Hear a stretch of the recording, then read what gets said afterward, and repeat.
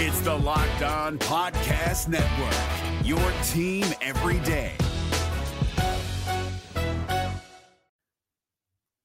The Locked On MLB Fantasy Minute is presented by Prize Picks. Prize Picks is the most fun I've had playing daily fantasy baseball and winning up to 25 times my money. Download the app today and use the code LOCKEDONMLB for a first deposit match up to $100. Exploring my skills on Prize Picks this season adds an extra layer of excitement to daily fantasy sports. With just a few taps, you can transform $10 into $1,000 if you've got the skills. Prize Picks is incredibly user-friendly. I can make my selections and submit my entry in less than 60 seconds. As the host of Locked On Fantasy Baseball, here are some rock-solid picks. Opt for Shohei Ohtani to have less than 38.5 home runs this season. Opt for Bobby Miller to have higher than 150.5 strikeouts this season. And for Bryce Harper to have higher than 97.5 ribbies this season. Download the app today and use the code LOCKEDONMLB for first deposit match up to $100. Again, download the app today. Use the code LOCKEDONMLB for first deposit match up to $100. Pick more, pick less. It's that easy.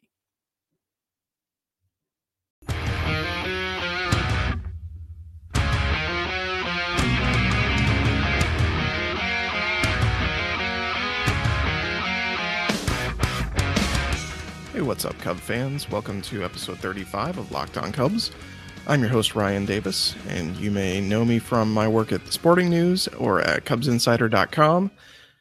I've been working for the Sporting News as my second year there, and I've been on and off with Cubs Insider since, going back to 2014, back when it was just a blog on Chicago Now. So check both of those out. CUBSinsider.com, run by Evan Altman, who's been a guest on this podcast a few times. So if you've been a listener since the beginning, you've heard him a few times and does really good stuff at that site. It was hard for me to stay away. I just enjoy writing there.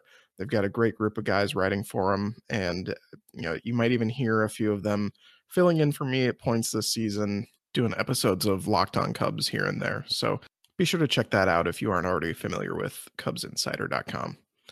So the Cubs beat the Texas Rangers 5-1 on Wednesday.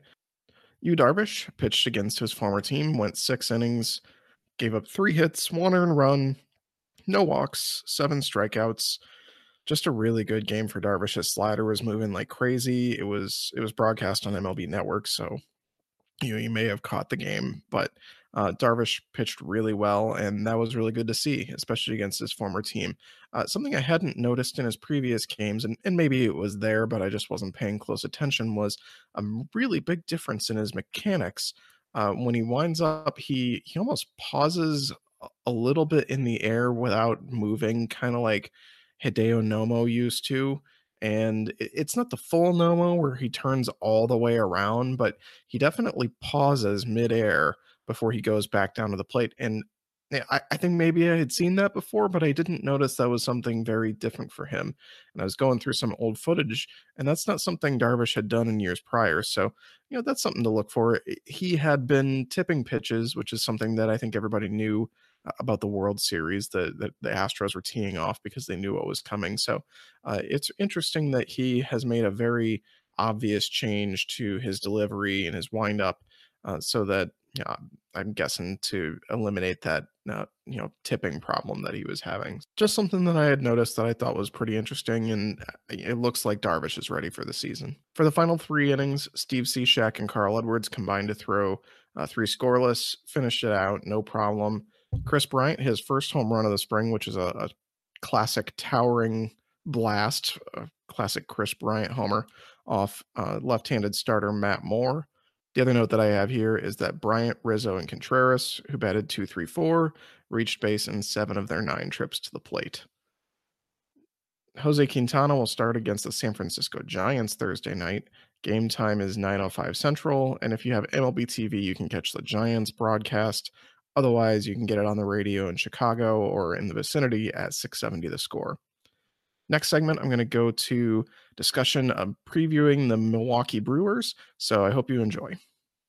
We're driven by the search for better, but when it comes to hiring, the best way to search for a candidate isn't to search at all. Don't search, match with Indeed. 93% of employers agree Indeed delivers the highest quality matches compared to other job sites, according to a recent Indeed survey. And listeners of this show will get a $75 sponsored job credit to get your jobs more visibility at Indeed.com/podcast. Just go to Indeed.com/podcast right now and support our show by saying you heard about Indeed on this podcast. Indeed.com/podcast. Terms and conditions apply. Need to hire? You need Indeed. Joining me to preview the Brewers is Travis Sarandos of Beyond the Box Score, Disciples Euchre, and Brew Crew Ball. Did I get all of them, Travis? Yeah, I think so. I haven't written for a couple of those for a while, but yes, technically I'm still writing for all those places. Well, if I never actually quit all the places that I wrote and just didn't tell them, I could probably put down like a massive list. Right. That's what I'm going for. Or places that probably tried to fire me. Right. Anyway, looking at the Brewers were kind of the surprise team last year. I think a lot of Cubs fans didn't expect what happened, especially with the Brewers holding first place for most of the first half. I've always kind of liked what they've done with their rebuild. I like a lot of the young players. I liked the trade that brought in Travis Shaw. I like a lot of what the Brewers have done, so it didn't totally shock me that they won 86 games. I just didn't feel like the flow of how it happened and being in first place would have done that. But coming into this year, there's a lot of hope. The Brewers obviously thinking they're going to contend for the division, and if not the division, a wild card spot. We know Chase Anderson and Zach Davies and Jhoulys Chacin, but I'm guessing a lot of people who listen to this podcast and don't follow the Brewers too closely don't know like the guys who are your number 4 or number 5 or battling for those positions while Jimmy Nelson waits to return. So who are those number 4 and number 5 starters that people are going to see? Well, there's a couple of old guys and a couple of young guys. Junior Guerra, you'll probably remember from when he came out of nowhere to be very good 2 years ago, and then it wasn't as good last year. He was injured for a little bit, and also I think he was just due for some regression. So he's one of the guys battling for one of those last 2 spots, along with another old guy, Wade Miley, who's also going to be a familiar name, I think, to most people. He's been very good this spring. He unfortunately did get injured just today. He was pitching. He started for them today in one of their spring training games, got injured on a comebacker that hit him in the leg. So we don't know the extent of that injury yet. So it remains to be seen if he's still in the running for that or if he's going to end up starting the season on the DL. But he's in on a minor league deal, and he's actually set for an opt-out day tomorrow.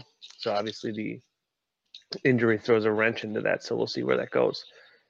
But then they've also got Brandon Woodruff, who is one of their top pitching prospects, and Brent Suter, who threw about 15 starts, I believe, last season. He was pretty good in those starts. Doesn't really have, flame-throwing stuff or much of a breaking pitch that, really is going to get a lot of swing and miss. He works very quickly. That's sort of what he's known for. He gets the pitches out really quickly, and I think it messes with hitters' timings, and I think that's where some of his success comes from. So if you'd asked me before, a couple hours ago before Miley got hurt, I would have assumed it was going to be Miley and Suter.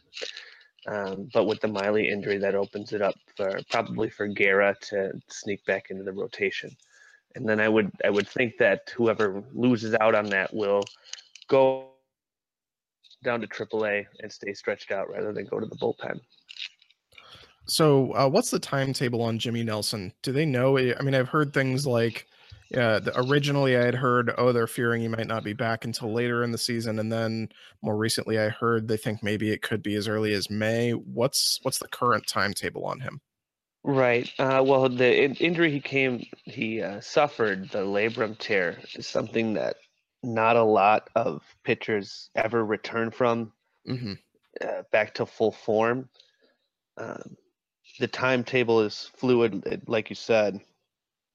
Right. He did say he was ahead of schedule before spring training started, and he did end up starting a throwing program before they thought that he would. but it's still probably June would be an optimistic time for him to come back. And, it remains to be seen if he's going to be able to be as effective as he was again. Like I said, with that injury, not a lot of pitchers come back from it. The difference for Jimmy, obviously, is that he hurt that labrum sliding into first base rather than from overuse as a pitcher, which is how that injury normally happens. So there's some hope that maybe just because there's a difference in how he suffered it, that he won't suffer as many of the after effects of that. But I personally am not necessarily counting on Jimmy Nelson to ever come back and be an impact pitcher for the Brewers again, just because of the seriousness of that injury. So I'm sort of viewing anything that Nelson gives the Brewers this season and beyond as sort of a bonus. Yeah, and that's too bad because Jimmy Nelson. So to give a little more background, I got to go to spring training in Maryville and talk to a few of the Brewers players in 2015. And Jimmy Nelson was one of the guys that I talked to. He was very candid. He was one of the nicer people just in general. So when you do that, especially early in a reporting career, you start to like root for guys. And he's one of the guys that I was rooting for. And I was really happy for him that he kind of had that breakout. Like, I don't think a lot of people realized, like, if you look at a lot of the peripheral numbers, Jimmy Nelson was one of the top 10 pitchers in the game last year, right up until that injury. And on the other hand of it, Cubs fans will remember another pitcher who injured his shoulder running the bases, and that's Mark Pryor. And I mean, he came back and pitched the rest of the year, but after that season, I mean, it was just injuries for him, especially with his shoulder. So that's not fun to think about.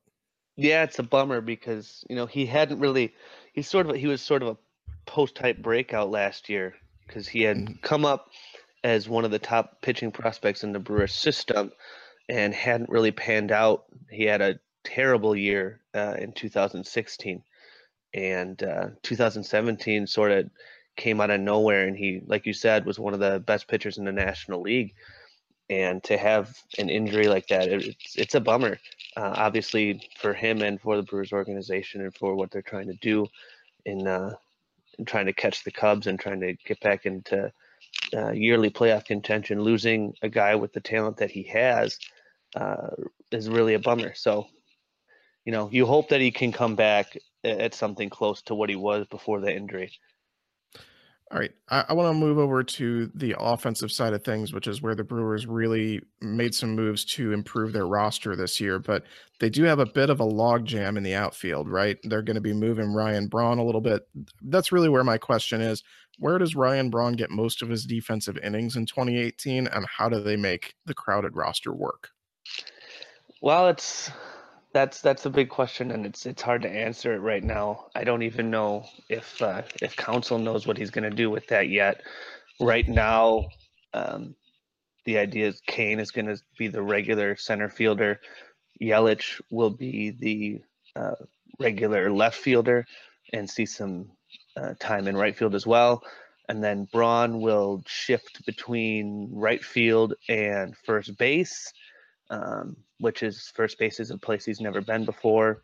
The fans have been clamoring for him to move there for years because they don't realize how much effort it takes to change a position. He has looked good at first base. He's made some plays. Hasn't really looked out. He hasn't looked uncomfortable, but he has said in interviews that he is uncomfortable, which is understandable. He's only had, a handful of spring training games under his belt there. And then obviously you have Eric Thames, who had a great April and a not so great everything after April last year, but still going to, expect some at-bats at first base, obviously. And then last year's rookie backup first baseman, Jesus Aguilar, sort of looks like the odd man out. They said they were going with a 4-man bench, and if they have Thames and Braun at first base, it looks like Aguilar really doesn't have anywhere to go, and he's out of options. So if they want to try to send him down to the minors, they're going to have to expose him to waivers, and they'll probably lose him. So I'm not really sure what's going to happen. There's definitely some interesting choices that they're going to have to make with all of that.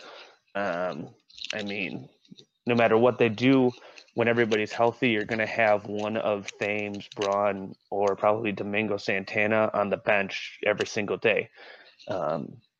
Which, is that a good problem to have? Maybe, because you've got a guy coming off the bench, but then, instead of getting 3-4 at bats out of one of your best hitters, now you're only getting one at bat out of him. Yeah, you mentioned that one of those names that I think he's probably my favorite of that group, and maybe the average non-Brewers or non-NL Central baseball fan might not even really know who he is. That's Domingo Santana. I think pretty much everyone knows Ryan Braun, Christian Yelich, Lorenzo Cain, but for any Cub fans who might not fully understand who Domingo Santana is, talk about, the coming of age of that player. Yeah, I love Domingo Santana, and I am probably higher on him than most Brewers writers and fans you're going to meet are. But 30 home runs last year, hit about 280. I think he was worth like 3.5 WAR. I think he's great. He's obviously a big strikeout guy. Struck out about 30% of his at-bats last year, 30% the year before. So a ton of strikeouts, but when he makes contact, it's hard. It usually goes over the fence. He's fast. He doesn't play great defense, so he is going to be a great DH for someone else, because the Brewers don't get to play a DH. So he's tailor-made for the DH position. So either we need to bring that over to the National League, or he's going to spend most of his career in the American League, where he can fully use his talents. But he's an excellent hitter, and I think he's got superstar capabilities. You look at some of the things he can do, and he's not far off from the guys like Aaron Judge. There's not much difference there. Yeah, and I think everything you just said about Domingo Santana, absolutely true, number one. But number two, Cubs fans probably feel very similarly about Kyle Schwarber. They're waiting for that same kind of breakout star year that he just had for Schwarber. And same kind of thing. This is a guy who's a DH, ideally, who, maybe on borrowed time for his career playing left field in the National League. So I think there's some interesting parallels there. Yeah, I think Santana and Schwarber are very similar players.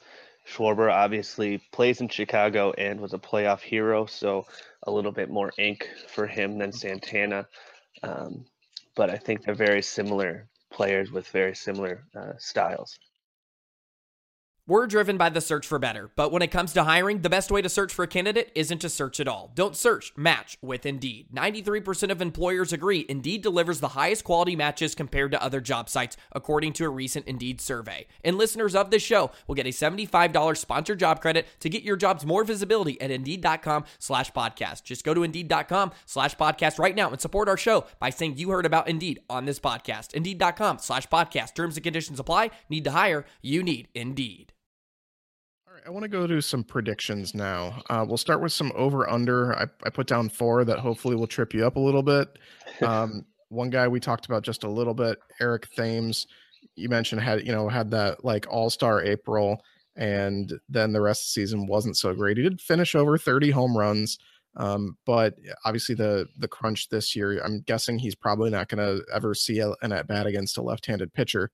So my over-under for him is 400 plate appearances. I will go under there. Yeah, I would agree.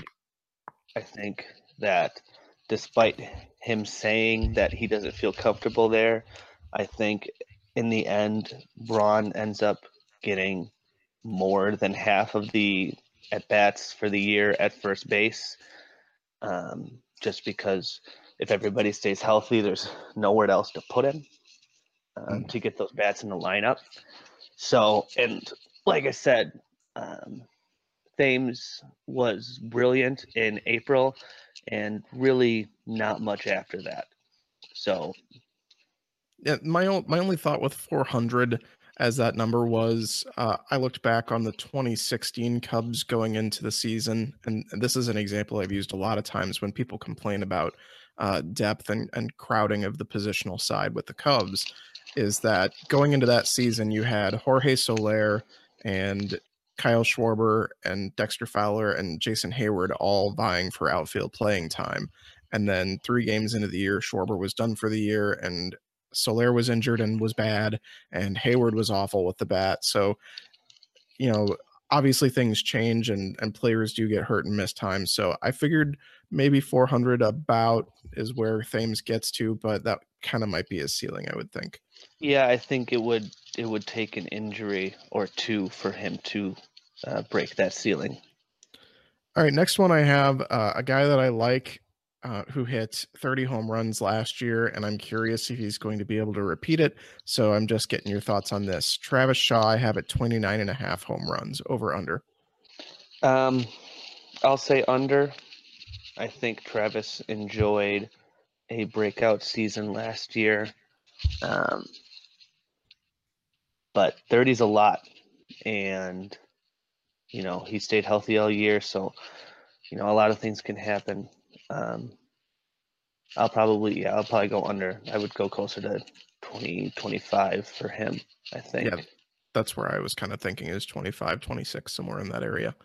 All right. Chase Anderson, he's the de facto number 1 and pitched very well for the Brewers last year. But, anyone who saw him when he played against the Cubs knows that he mowed him down a couple times. God, he loves pitching against the Cubs. He does. Didn't he have like a perfect game against them 2 years ago or something like that? Almost. I think he carried it into the 7th or into the 8th. It was, he was late. All right, for him, I have over under 160 innings, which would remarkably be his career high. Yeah, I actually just wrote about this today, is how, they've got a ton of question marks in that rotation. And the biggest question mark, I think, is Anderson for 2 reasons. One being that, he was brilliant last year, but his longer track record is closer to mediocrity. And I think there were some real improvements that he made. He added some velocity to his fastball. So I don't think it was all, smoke and mirrors or luck. But I think he probably is due for a little regression. And then obviously he has a long injury history. He's never pitched more than 153 innings in a season.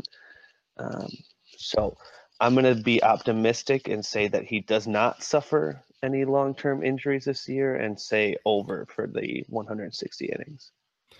All right, my last one, Jet Bandy. Does he hit more or less, over under 49% of his home runs this season against the Cubs? Because I'll toss this one to you. 3 of his 6 last season were against the Cubs. That's, well, they love to perform against their neighbors to the south. I'll say that's probably, I'm going to go under on that. That's unlikely that he'll hit half of his home runs against one team. And I also don't know if he's going to hit any home runs for the Brewers this year, because while Stephen Vogt is hurt, we don't know how long he's going to be out. But when he is healthy, he's definitely going to be the Brewers' injury replacement catcher for this season. Right. So it might be, maybe he comes up for a series against the Cubs and hits one and gets all of them against Chicago, but I'll go under. Yeah, that's the very reason why I didn't put a specific number on it. I just wanted to go with a percentage because I didn't know if maybe he's going to hit 1 or 2 this year in limited playing time. So I figured probably in a roster crunch, but I wanted to throw that one in there just because I like Jet Bandy's name. I don't know if you've ever seen on Twitter, anytime he hits against the Cubs, I always refer to him as the erotic adventures of Jet Bandy because I think that just is a perfect book title. It's a very George Lucas ass name. It is. That's a good Star Wars name. All right.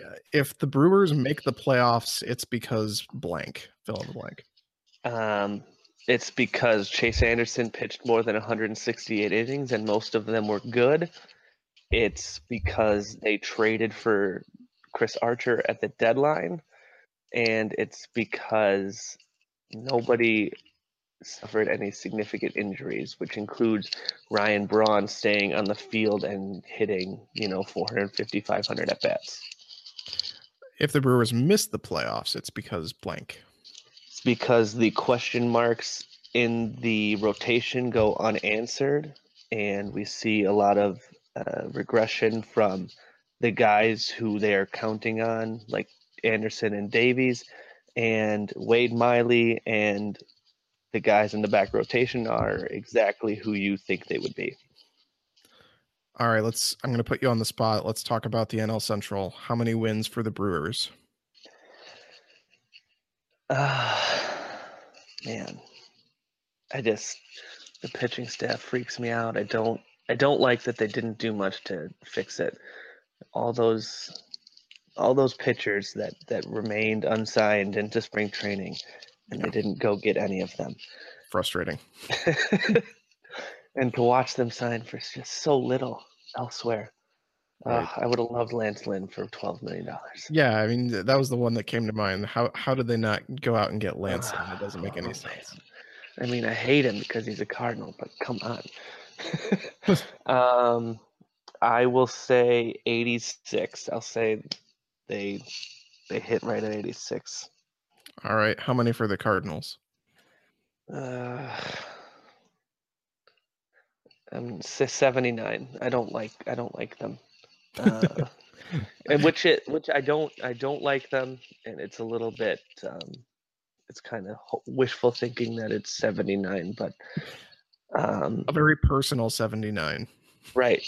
They don't, they're counting on a lot from, they're still counting on Adam Wainwright, who I don't know about that. And I'm not sure about the pitching for them. And there's no depth in that pitching staff. So if somebody gets hurt, if they lose Carlos Martinez, there's, I don't know what they're going to do. They're going to be in trouble. So. Yeah, you're throwing off the groove on the podcast because the last guy I had on to preview the Pirates, he said he thought the Cardinals would win 92 games. Well, that would make me very sad. How many for the Pirates? 75. Yeah, that's about where I have them. They're gonna struggle this year. Yeah. How many for the Reds? 70. Yeah, that's pretty much where everyone's had them. What about the Cubs? Yeah. I mean, last year I think was a fluke with them struggling so long in the beginning of the season, which, it was nice being in first place, and I really enjoyed trolling people online about it. But, I knew the whole time that wasn't for real. Right. I'm gonna say 98. I think that they're very extremely talented, and I don't see them having a prolonged period of struggle at all this year. It's just there's too much talent from the top to the bottom of that lineup, and then the pitching staff, and then they add Yu Darvish. I mean, Yu Darvish is your fourth starter. I mean, right. Oh my God. There's a really good case to be made that this team is rivaling, entering into the season, the talent level of the 2016 team, and that they could be on par with them this year. And I do believe that it could happen. I mean, last year they went into the season with Brett Anderson as their number 5, and then Eddie Butler backing him up. And now you've got, you brought in Darvish and Jose Quintana to fill out the rotation. I mean, and then Tyler Chatwood, who's actually looked really good this spring. I don't have a whole lot of hope for him, but at least for being a number 5, I feel like he's going to be better than John Lackey, and he's also going to be cheaper. So, yeah, there's a lot of reason to believe the Cubs are going to beat down the NL Central again, even though I think the Brewers and the Cardinals are going to be decent teams. I mean, I think the weakest part of the Cubs is probably the bullpen. Brandon Morrow was great last year, but color me unconvinced about Brandon. Brandon Morrow, but I mean, Greg Holland is still a free agent. They'll go get him or pay him $60 million, and I'll have to jump off the Hone Bridge. Yeah, I mean, yeah, it's going to be around 100 games for them, I think, and it could be a lot more if everything clicks. It could be a lot more. Well, thanks again for joining me. That's all I really have for you. Why don't you go ahead and tell the listeners, in case they ever decide to read some Brewers stuff, where they can check you out? I can mostly be found at Brew Crew Ball, but occasionally doing my series previews over at Disciples of Euchre. And if I get the itch to write about a different team, then you can find me at Beyond the Box Score. Cool. Well, thanks very much, Travis. And I look forward to the Cubs and Brewers' renewed rivalry this year. I do not, Ryan. I do not look forward to it at all. I want to see you trolling people online again, because that was fun. Yeah, I'll try. All right. Thanks, man. Yep. Thank you.